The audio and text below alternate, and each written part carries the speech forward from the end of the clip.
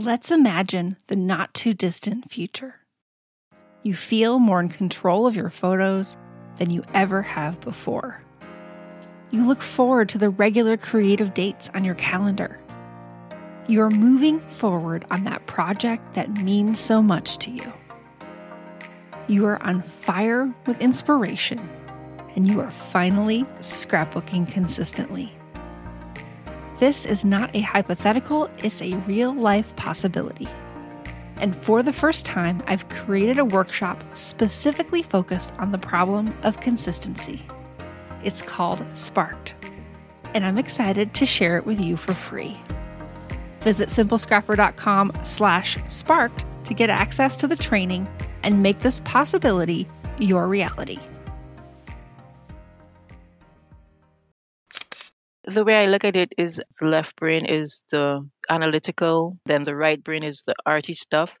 And that's where I got the idea of the Crafterbrain. My Crafterbrain kind of melds the two things, the planning, the organizing, the analytical with being creative. And that's what the Crafterbrain is. Welcome to Scrapbook Your Way, the show that explores the breadth of ways to be a memory keeper today. I'm your host, Jennifer Wilson, owner of Simple Scrapper and author of The New Rules of Scrapbooking. This is episode 244. In this episode, I'm chatting with Francine Clouden about staying organized with our crafting plans. Our conversation features a variety of tools and techniques she uses to keep track of projects and ideas. Hey, Francine, welcome to Scrapbook Your Way. Hi, Jennifer. Thank you so much for having me. I'm really excited to be here. Yes, likewise. Can you kick things off a bit and share some things about yourself to help our audience get to know you? Sure. So I'm someone who's originally from a tiny island in the Caribbean Sea called Grenada, but I currently live in France. I've been a crafty person for, I don't know, maybe 20 or 25 years. I don't think I realized I was creative. In fact, I never thought I was creative when I was younger because at that time, being creative meant that you were good at drawing, and I was really terrible at it. So I didn't think I was creative until I found the wonderful world of crafts and scrapbooking. So I really, that's something that I really love. I moved to France just over 20 years ago from that tiny island in the Caribbean. And I'm married, and that's why I moved to France because I met my husband who's French, and we have a 14-year-old son. Oh, fantastic. Yeah. And what else? Well, apart from loving crafts, I absolutely love reading. Reading is a big part of my life and has been basically from since I can remember. So I like to refer to myself as a crafty nerd because I love crafting and I love knowing things. So that's a big part of my life as well. I think a lot of our listeners will identify with that love of reading, being a crafty nerd, a lover of information, and learning new things. I think, you're in good company. I'm in the right place. Yeah, that's good to know. So what's exciting you right now? We love to ask our guests about both what's going on inside of their crafty lives as well as what's going on in their everyday lives. So let's see. In my crafty life, gosh, there's so much, but I think one thing that I'm really happy about right now is that I started back going to my in-person art class, which is a weekly art class. And it's something that I did for 4 years, well, about 3.5 years before the pandemic. And then, of course, it was canceled in 2020 when the pandemic hit. And then I never went back until this year. And the way things work in France is that activities like that run concurrent with the school year. So basically, it starts in September and ends in June. So I actually ran into my art teacher earlier this year, and he was like, "How are you doing?" And I was like, "Oh, I'm good. I know I haven't been to art class, but I promise I'll be back in September." So I signed back up, started a few weeks ago, and I'm so happy because it's something that was really missing because it's really truly an hour and a half every week that's just for me.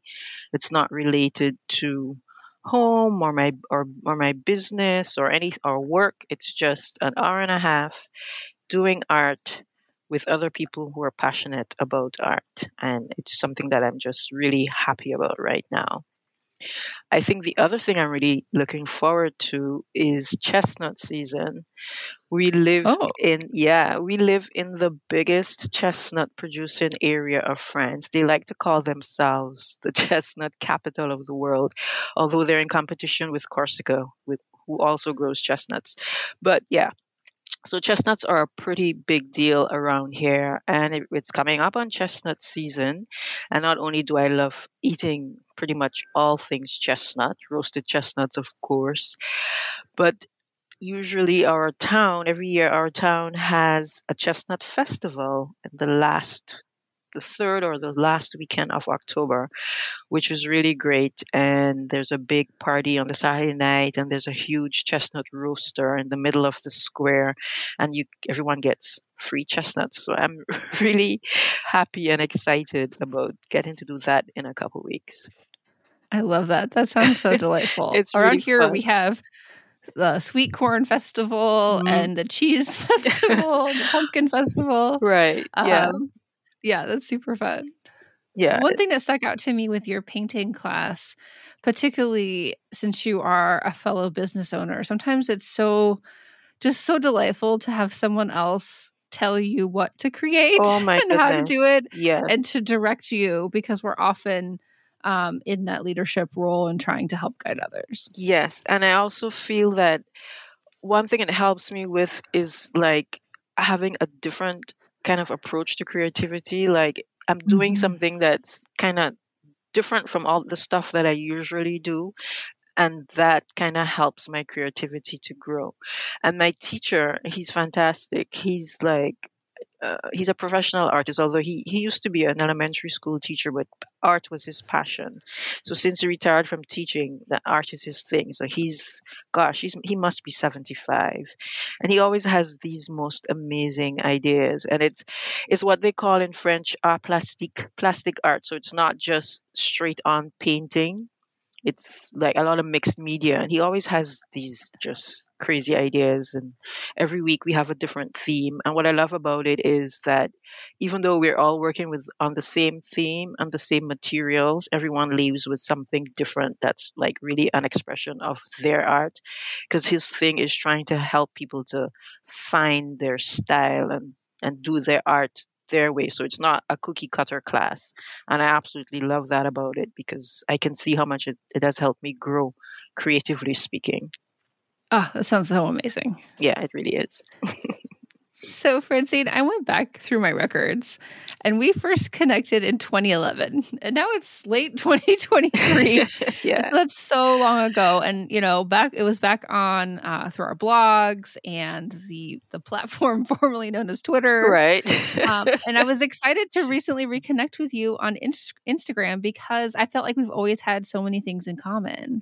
Can Absolutely. you share a little bit about how both your personal and business creative pursuits have evolved in this past decade plus? Sure. First, I want to say I love that you have records to go back through because that is like such something that I would do as well. Like I hang on to everything so I can double check and research things that happened back in the past. So that's pretty cool. Gosh, how have things changed? I think back then, that's 2011.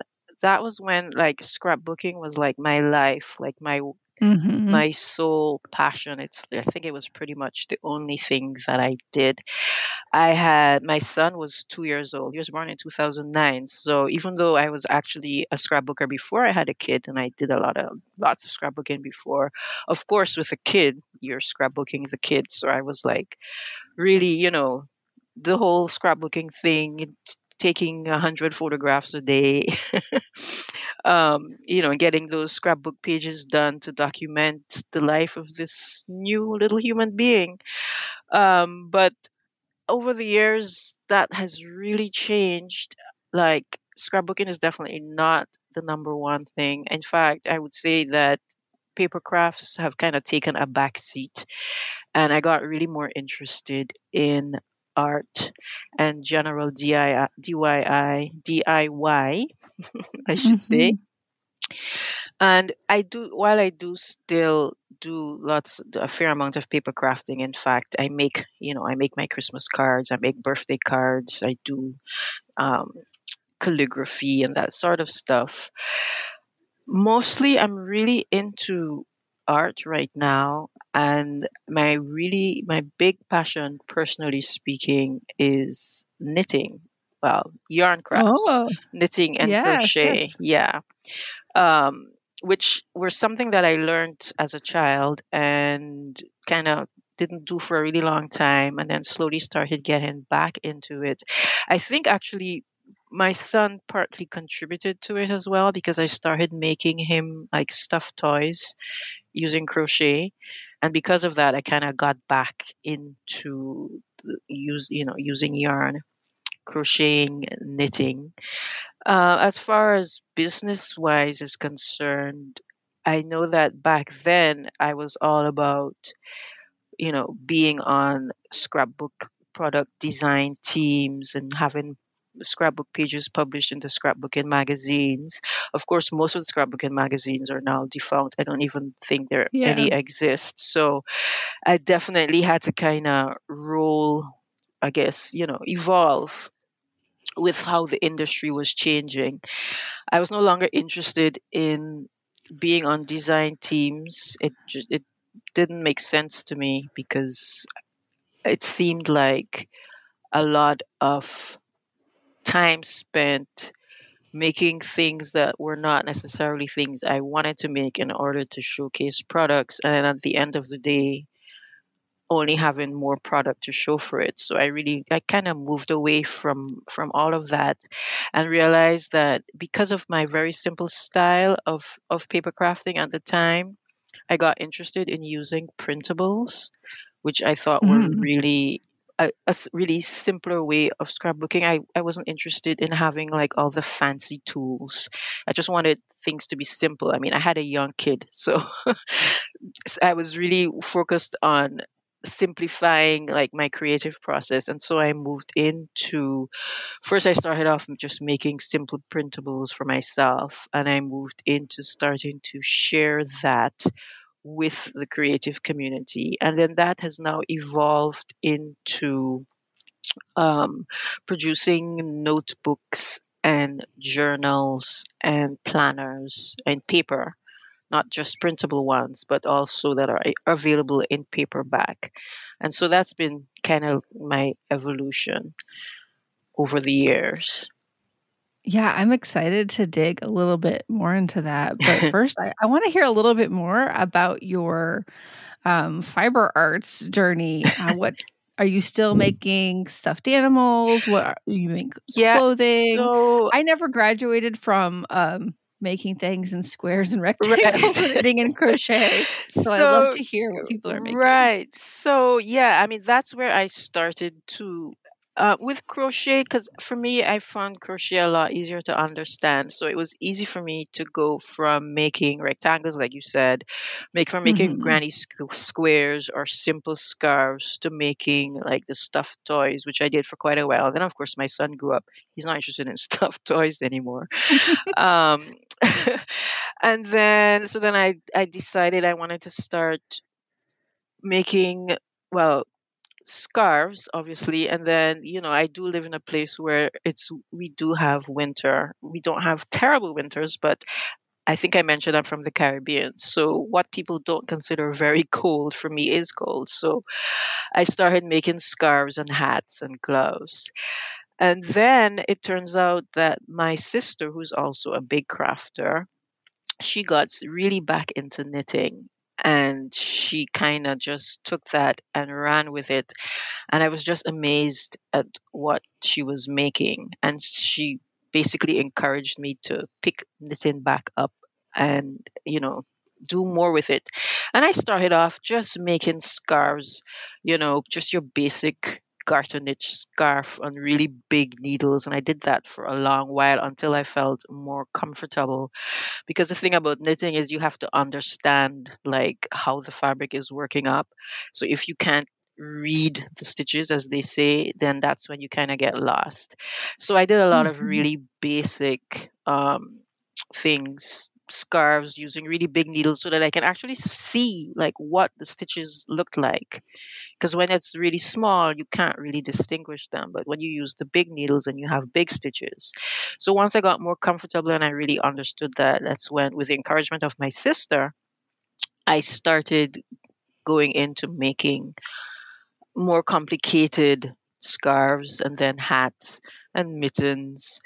And now I am actually making garments. I've made Nice. sweaters and t-shirts and tank tops, and yeah, and it's it's an evolution. It's I think it's one of the things that I tell people, not just about knitting. It's that, if you want to be really good at something, you're going to start off being really crappy at it, and you have to know that in the beginning you're going to suck at it. But that, I mean, no one starts something and is immediately an expert. So if you really want to work on something, you got to go in knowing that in the beginning you'll probably be frustrated. It's not going to look that good, but you just got to keep practicing. That 10,000 hours thing that they talk about a lot with creativity. That if you practice for 10,000 hours, that's when you get to mastery of it. So, Oh, for sure. yeah, Well, and I think being able to, and this, I guess this goes for so many different forms of it craft, really that does. being able to correct your mistakes, like that was always a thing for me with knitting and crochet, is that Right. sure, I could keep going, but if I made a mistake, I could never figure out how to fix it. Right. I understand. Um, Yeah. And that and was, that's such a skill. it is a skill. And I mean, and it's not something you can necessarily do by yourself either. I mean, you have to have someone teaching you. But there's so many YouTube tutorials available now, free tutorials and free classes, that it is indeed possible to learn how to correct your mistakes and get better and be adventurous, because in order to grow you have to literally try a pattern that you think is too hard for you to do. I've done that a Yes. lot of times. It's like and my sister would encourage me and be like, oh, I want to make this, and she's like, no, you can do it. And as you do it, if you don't stretch, then you will never improve. So that's basically my approach for not just knitting, pretty much everything. It's the same with art. I mean, I started off painting and it was terrible. I'm certainly not a master right now, but I actually reflected recently after I started back art class, and I can tell how much I've grown, because before, the idea of having to draw stuff really freaked me out, and now I'm way more confident with it. So yeah, it's just about sticking to it, basically. Hmm. I have one more curiosity here related to your memory keeping journey. I hear so often, like even those who maybe they find other ways to satisfy their creative needs. I think in general, humans have this need to keep their memory. So I'm curious, if you're still taking photos and how you might be documenting your life and your son's life, your family's life in ways that aren't scrapbooking. Right. I'm definitely still taking photos. I'm taking photos all the time. That hasn't stopped. What has stopped is what I used to take photos. I went through two very nice digital SLR cameras, which I never seem to pick up anymore because they're just so big. And now Hmm. that smartphone cameras are so good, there's almost no need for me to pick up my big camera unless I want to do something really like artistic, I guess. So yeah, I'm taking photos every day. I honestly, true confession, I don't remember the last time I did a scrapbook page, but I do document in different ways. Not so much on my blog anymore. But gosh, Instagram and Facebook, I guess I definitely share a Hmm. lot of stuff there, and privately with family and friends. I'm still sharing photos and telling stories about what's happening. Yeah, but I have to say, I want to get back to a more consistent way of memory keeping on, like, on paper, I guess, because I do remember that my son really loved looking through the albums and the mini books, and sometimes he will still come across one, and he enjoys that. So I do know it's important to get things kind of in a physical format, even though as a teenager, he's really more about his phone now than anything else. But Yes. still, yes. But still, I know that he would love to look through, and I would love to look through like actual physical photos. So I have to say that usually every January, I'm like, right, this year I'm getting back to memory keeping. Maybe it will happen in 2024.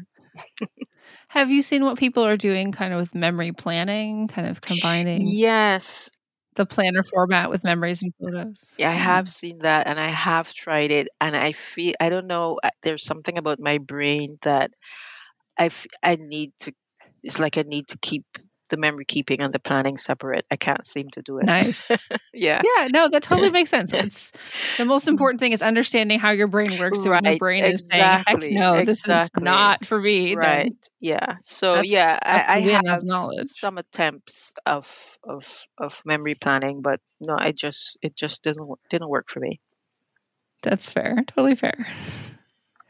So, you mentioned multiple social media platforms. Like in the past 10 plus years, one thing that has massively changed is the availability of different platforms for connecting and sharing. And I think that's only going to continue. There's something coming around the corner that we don't even know the name of yet, I'm sure. I'm sure. Um, you're still creating a lot. And how do you differentiate between what you create for your blog, for Substack, for your Patreon? How does that kind of mentally get compartmentalized for you? So my blog, yeah, it's sometimes, I mean, they're blurred lines, but I do have like specific things that I only put in specific places. My blog has become a place where it's almost strictly just I'm sharing, I wouldn't say how to's, not really how to's, but like tips and tricks and techniques. Like, I recently shared um, eight eight things you can keep in your crafty notebook, for example. So my blog is really about those kind of informational type things, like just straight to the point information. Um, my Substack is where I really, for the last about 18 months, I've been kind of developing my community. I send out a weekly five things newsletter where I include links to five interesting things that I've kind of stumbled across on the internet, as you do. I try Hmm. to include something about books, something about crafts, a recipe, something about creativity, and then, whatever else that I thought was interesting that week. Might be like, just a funny article that I saw. I always write a little note letting my readers know what I've been up to in the week, asking them what I've been up to. I share different things I'm doing. I have what I call the my ing list where I talk about things I've been reading, making, listening to, eating, loving, that kind of stuff. I always share a quote from a book, either a book I'm currently reading or a quotation that I have, that I love from that I came across. So I'm really using that as a way to kind of, stay in touch with my readers and, build community. And Substack is great, of course, because you have the chat function, so you can chat with the people who are actually receiving these emails. And then Instagram is all about just, I don't know, broadening community, reaching out, having fun, letting people get to know me. I do post obviously when I put like a tip or technique on the blog, then I will on Instagram I will say, hey, I just posted this on the blog. You can go check it out.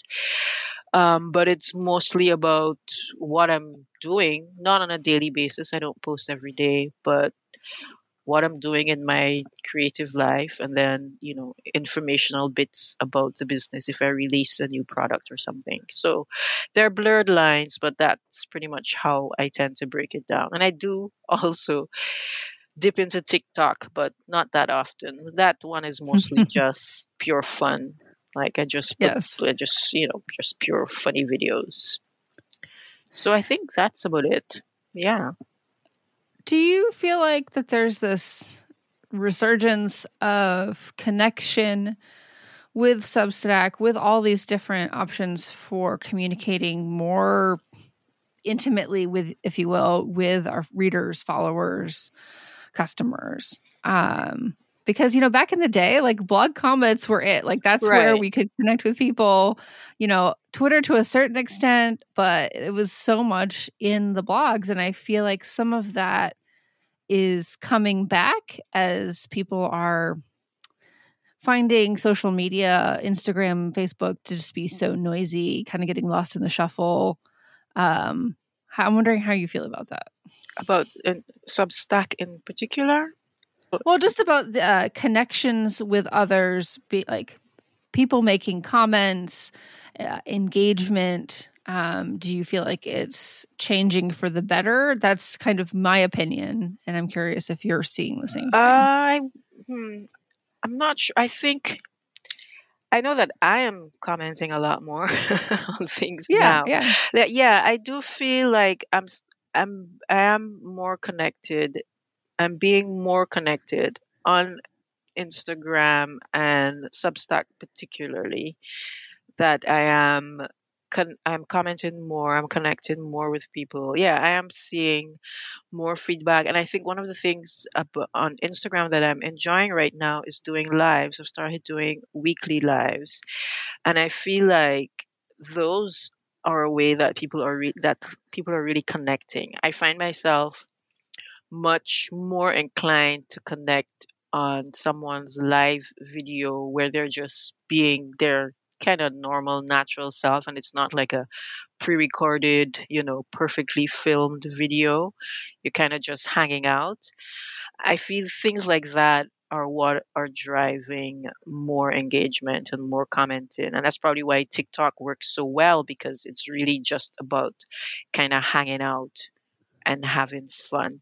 I know that there's on Substack, there are a lot of conversations going on Substack, and I enjoy that. And yeah, I think people might be coming back to it. I think blog comments are like in the past.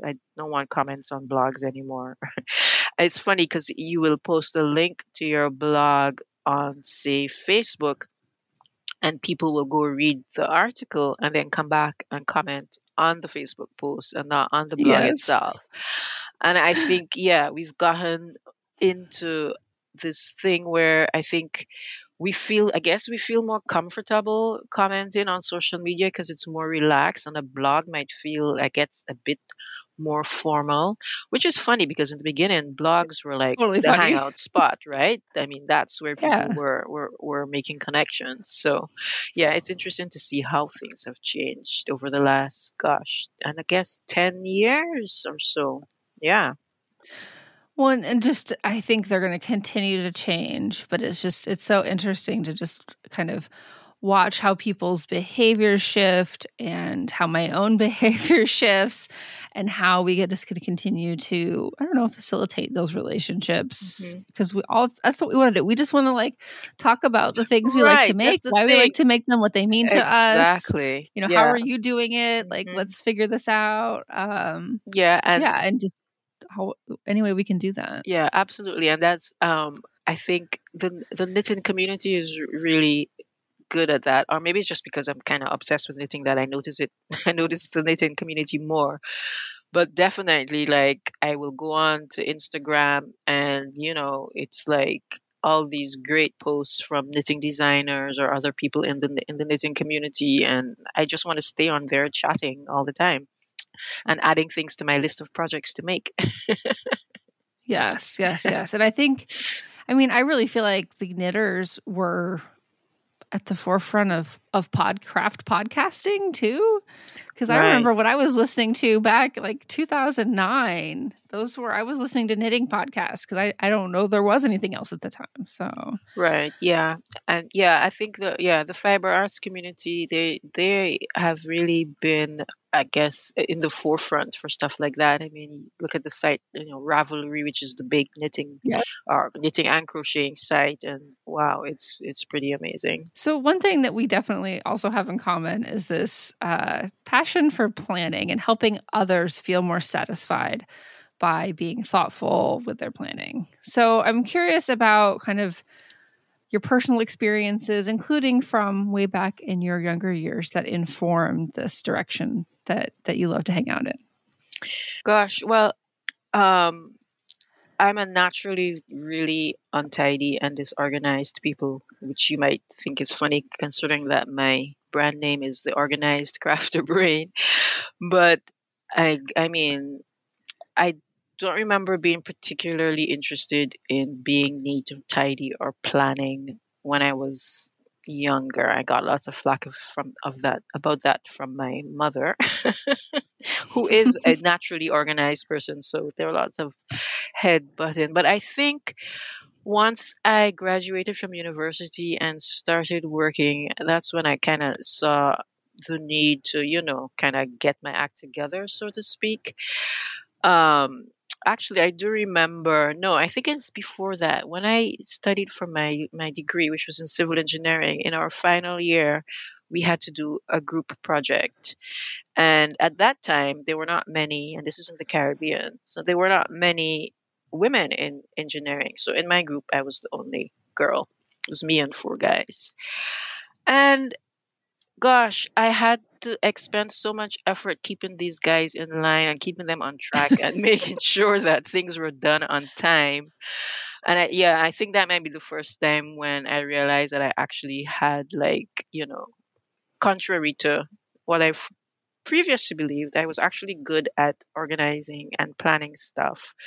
And I carried that in to, my first jobs.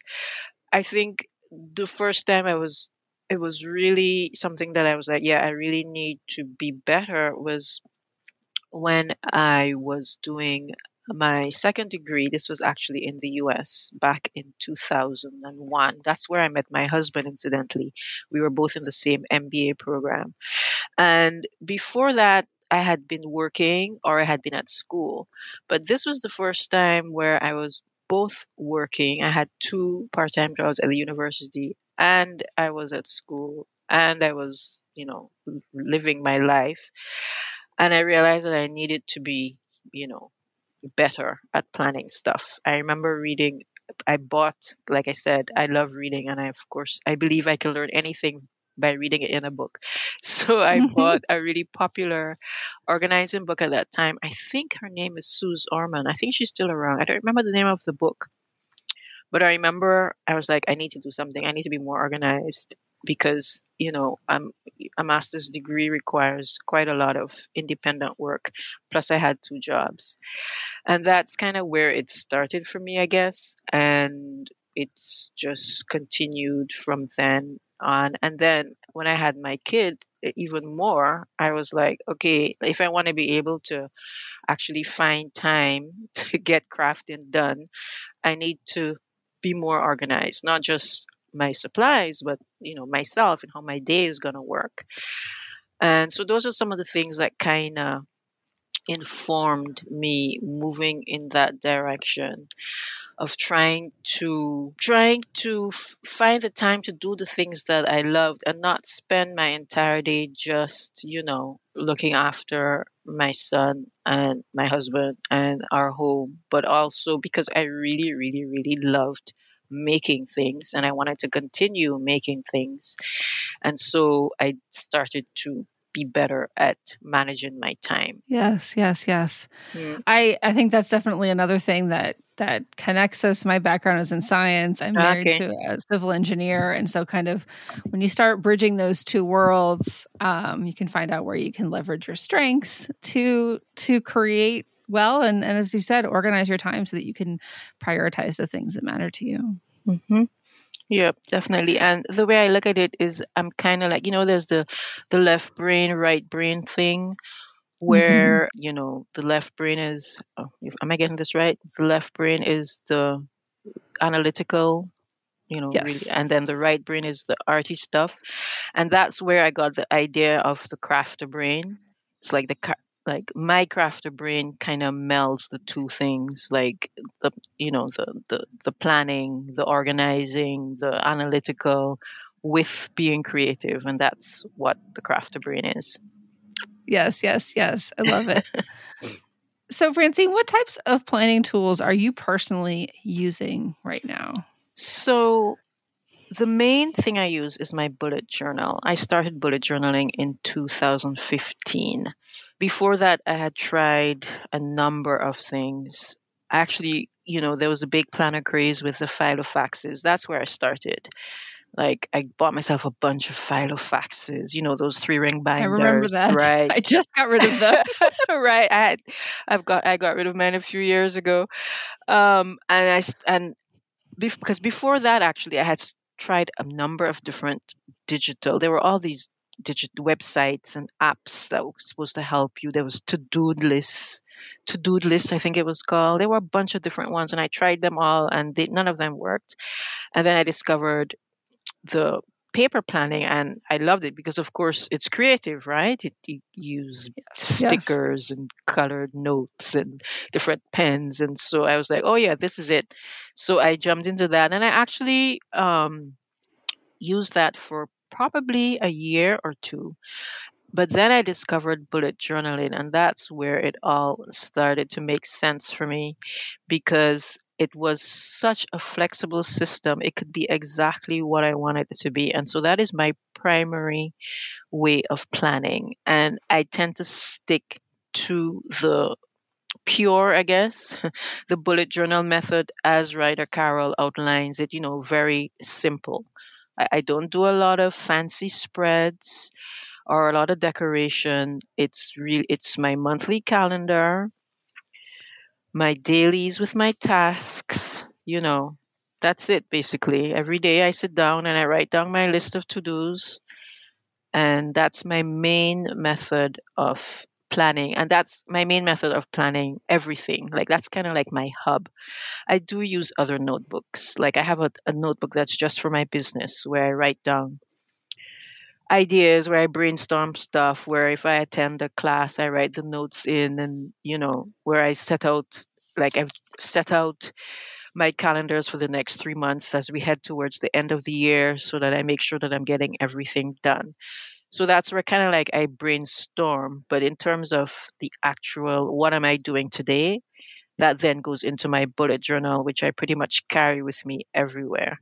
And of course, I have my craft planner, which is also Mm-hmm. separate.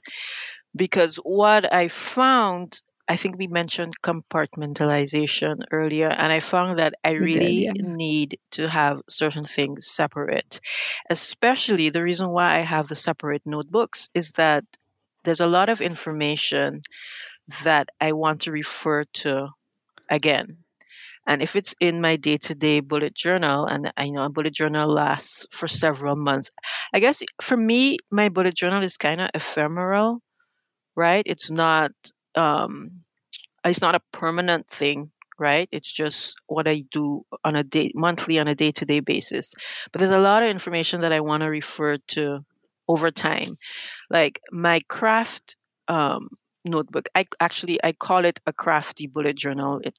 It's really not exactly a bullet journal, but since that term bullet journal is something that everyone understands now to mean, a notebook where you keep information.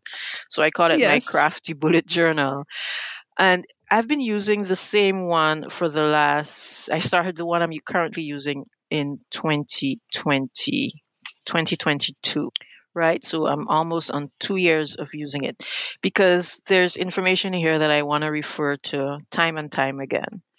I keep things like, cheat sheets of information that I want to remember, specifically related to knitting, stuff like, different yarn weights. So that's something I always have to check. And so I make sure that I keep stuff like that in a notebook. I know exactly where it is. If I need that information, I just go grab that notebook. I don't have to be sifting through my bullet journal from 2 years ago where I might have written that information down.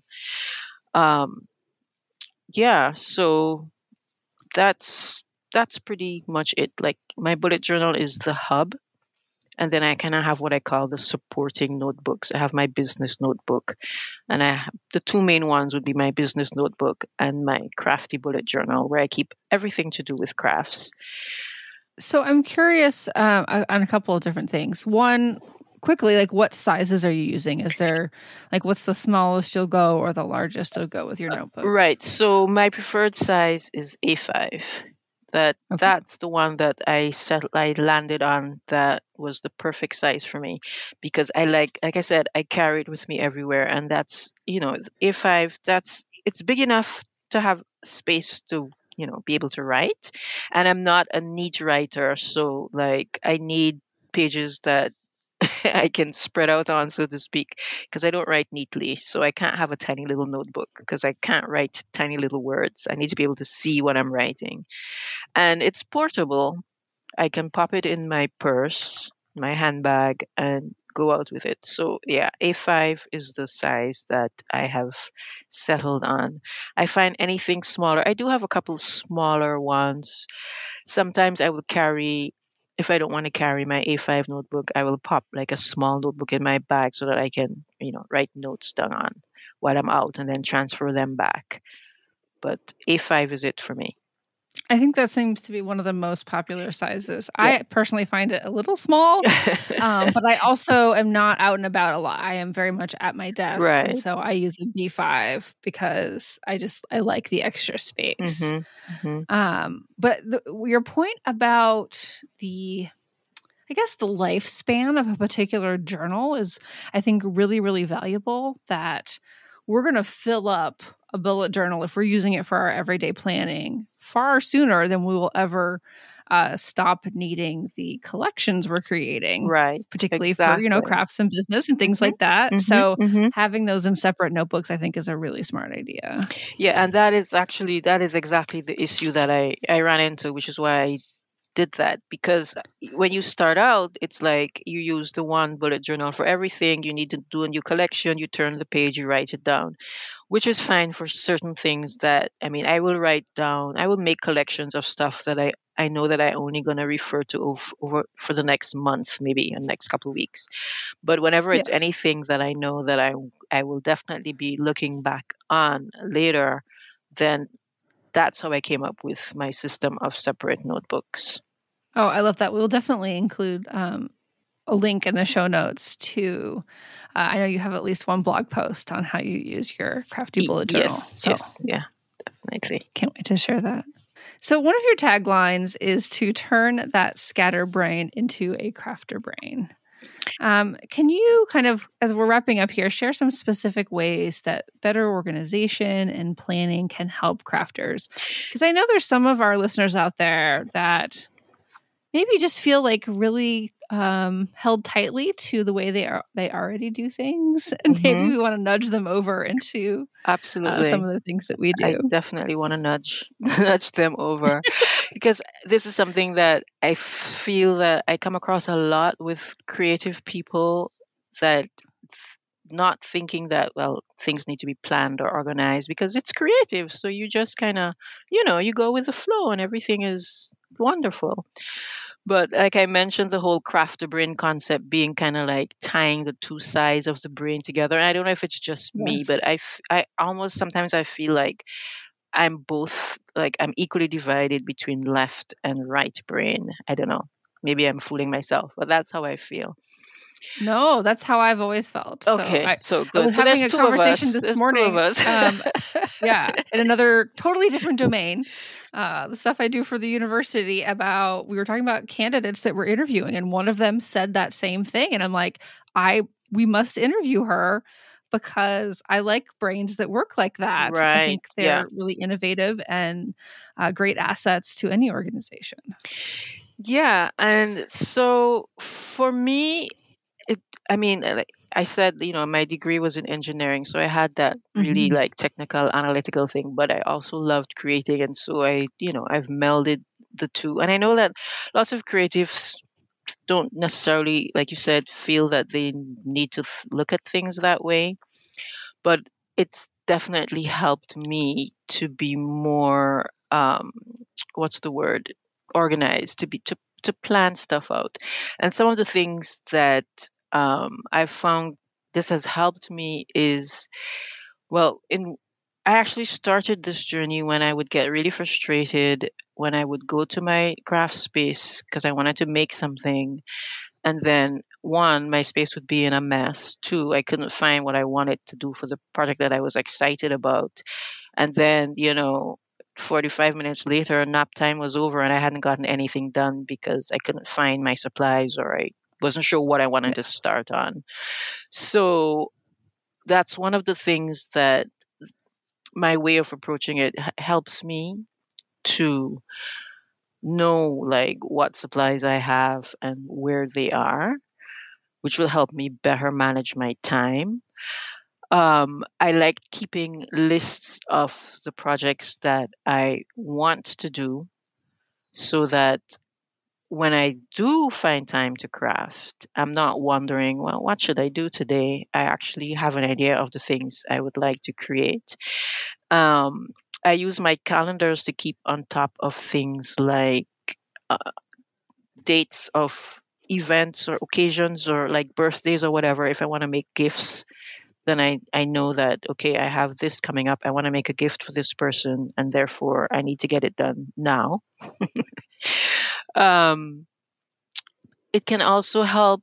I also like to see what I have going on. Like in my crafting notebook, I have I draw up project pages for all the projects that I'm working on, so that I know exactly what are the things that I'm working on, and so I can quickly follow up with what I want to do because I have all my notes written down.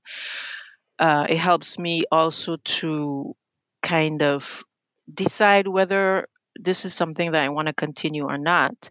One of the things I like to do is what I call my get clear and get crafting process, where I pretty much list out all of the projects that are in progress that I want to do, that I started, months or years ago and that I haven't touched again, and kind of try to prioritize them and decide, am I actually going to continue doing these, or should I just, cut my losses and move on to something else?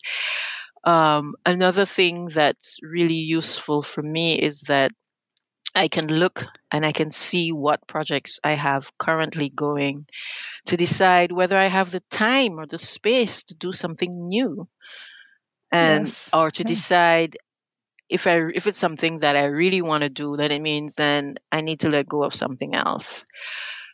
And one of the things I do is I do a tool inventory. I like to keep an inventory of my tools and supplies, the major ones, so that I know what I have and that I don't go buying stuff that I already have. Therefore, I'm saving money because I'm not repurchasing something that I already own. As far as specifically knitting is concerned, as you know, with knitting, obviously you have different sizes of needles. So if I've Hmm. decided that there's a project I wanna do, and I check to see if I have the needle size that I need that is actually free for me to do this project. So I know, whenever I start a project, I write down what needle size I'm using, and I can check to see which needles are in use to know whether or not I can actually start a new project using that needle size, or if it's something that needs to be put off. So those are some of the things I feel that can help crafters make more time, not find more time, because we all have the same amount of time, as they The say, same. but Yeah. but basically make more time to do the thing that we love to do, and not be frustrated when we want to make something and then just we can't because we can't find what we need, or we're overwhelmed because there's too many things we want to make and we don't know where to start. I've been in that situation so many times. Oh, yes. Yes. And you mentioned creative flow earlier, that maybe somebody who doesn't trend towards planning or organizing their ideas says, I just want to, get into it. Well, I think we all face so many of these examples. And the best way to find that flow is to reduce the barrier to entry so that you can get Yes, started easily and jump in and know what absolutely. you're doing. And then you find yourself in that the happy place of crafting. Absolutely. Yeah, that's exactly it. I like to encourage people also to kind of organize stuff so that when they have time, there are certain things that they know that they can do. So that Yes. if Yeah. you only have 5 minutes, for example, maybe you can print out a pattern, right? Or if you're a scrapbooker and you have 20 minutes, maybe you can collect together your photos and the things you want to use for the next page that you want to make, or maybe if you know you want to be making a mini book, break it down into steps. You know that you're going to need X amount of photos. So when you have, I don't know, 45 minutes, you're on your computer, you're editing, you're choosing your photos, you're editing your photos, and you're getting those printed, whether you print them yourself or send them out. And then you know that you Mhm. have those. So then the next step, your photos are ready and you can start working on the project. So little things like that where you decide, what can I do in 5 minutes? Like in 5 minutes, I can wind a ball of yarn, for example, for my next project. In 5 minutes, I can draw up the project page for the project I'm about to start so that when I start, and I should mention, when I draw up a project page, I write down all the supplies needed. So even if I'm not going to start the project right away, when I'm ready to start, I don't have to go hunting for wherever my tutorial or my pattern is. I pick up my notebook, I look at the project page, I see, oh yes, I need X, Y, Z. I get those out. If I'm not ready to start the project right away, I can get them ready and put them aside. And then they're ready to go when I have, 45 minutes. So that's basically my approach. I would love to hear more about the tools that you've created for others to use in support of these goals. Right. So I've started producing printables. I have printable um, project planners. The main one that I have now is actually called 365 Days of Making, and it's set out monthly. So it starts with January and goes through December. Of course, you can pick it up at any point in the year and just start at the month. It basically takes you through the process of setting yourself up for success by taking you through the get clear and get crafting process so that you, ideally at the beginning of the year, you prioritize the projects that you want to work on in the months to come. Um, so there's a section for each month. There's a calendar where you can write down, upcoming dates that are important. You can write down a list of the priority projects for that particular month, and then there are 4 project spreads each month that you can then use to keep track of all the projects that you're working on. So that's called 365 Days of Making. I have another one. I have 2 others which are smaller, and this one is letter size. Actually, usually, like I said, I like A5, but I know that some people like to have larger sizes. And Mhm. the good thing with printables, of course, is that you can print them out smaller if you wanted to. I do have also a number of paperbacks. The same 365 days of making is also available in paperback.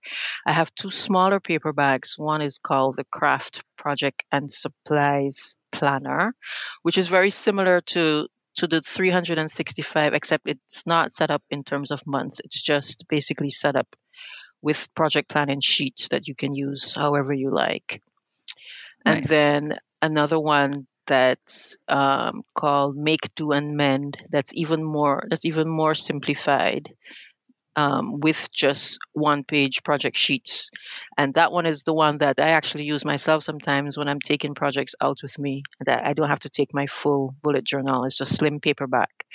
So those are some of the things that I make to help crafters. I also make just plain dot grid notebooks that you can with it that come with an index and that have numbered pages and that you can use for crafts or for whatever, because I know that some people prefer to have the structure of the planner with the layouts already there for you, but other people, and I happen to be one of them, prefer to kind of just have a blank notebook and use it in the way that that works for us. So I kind of offer both of those options.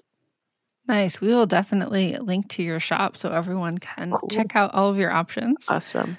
I, for so many years, struggled to find the perfect planner and recently settled on a bullet journal because the most perfect one I can create is the one I draw myself, right? Exactly. That was exactly what happened with me as well. That's the perfect one. It can be whatever I want it to be on any particular day. So, yeah. Yes. Mm-hmm. Yes, I can't wait for all of our listeners to really take this all to heart and use it as they are planning their 2024. Francine, this has been so fun. Can you share where we can find you online? Anything you might have new or coming up in 2024? So my blog is theorganizedcrafterbrain.com, and I need to say very clearly that I spell organized with an S because I had a British type education. So that's important. If you want to find me, you have to remember there's an S, not a Z, not a Z. See, I say Z. Yep. I don't even say Z. So theorganizedcrafterbrain.com is my blog. I'm on Instagram as @organizedcrafterbrain. And you can find my weekly newsletter at callaloocollective.substack.com. But I think we should definitely put that one in the show notes because that one is a bit complicated. Callaloo is the name of a dish from the Caribbean, and it has a special spelling. So I think we're going to have to find the link in the show notes for that one, for sure. No problem at all. All right. This has been so fun. Again, thank you for spending time with me. Yeah, this has been great. Of course, talking about planning and crafts, we both love that. So it's been a wonderful time. Thank you so much, Jennifer, for having me. And to all of our listeners, please remember that you have permission to scrapbook and craft your way.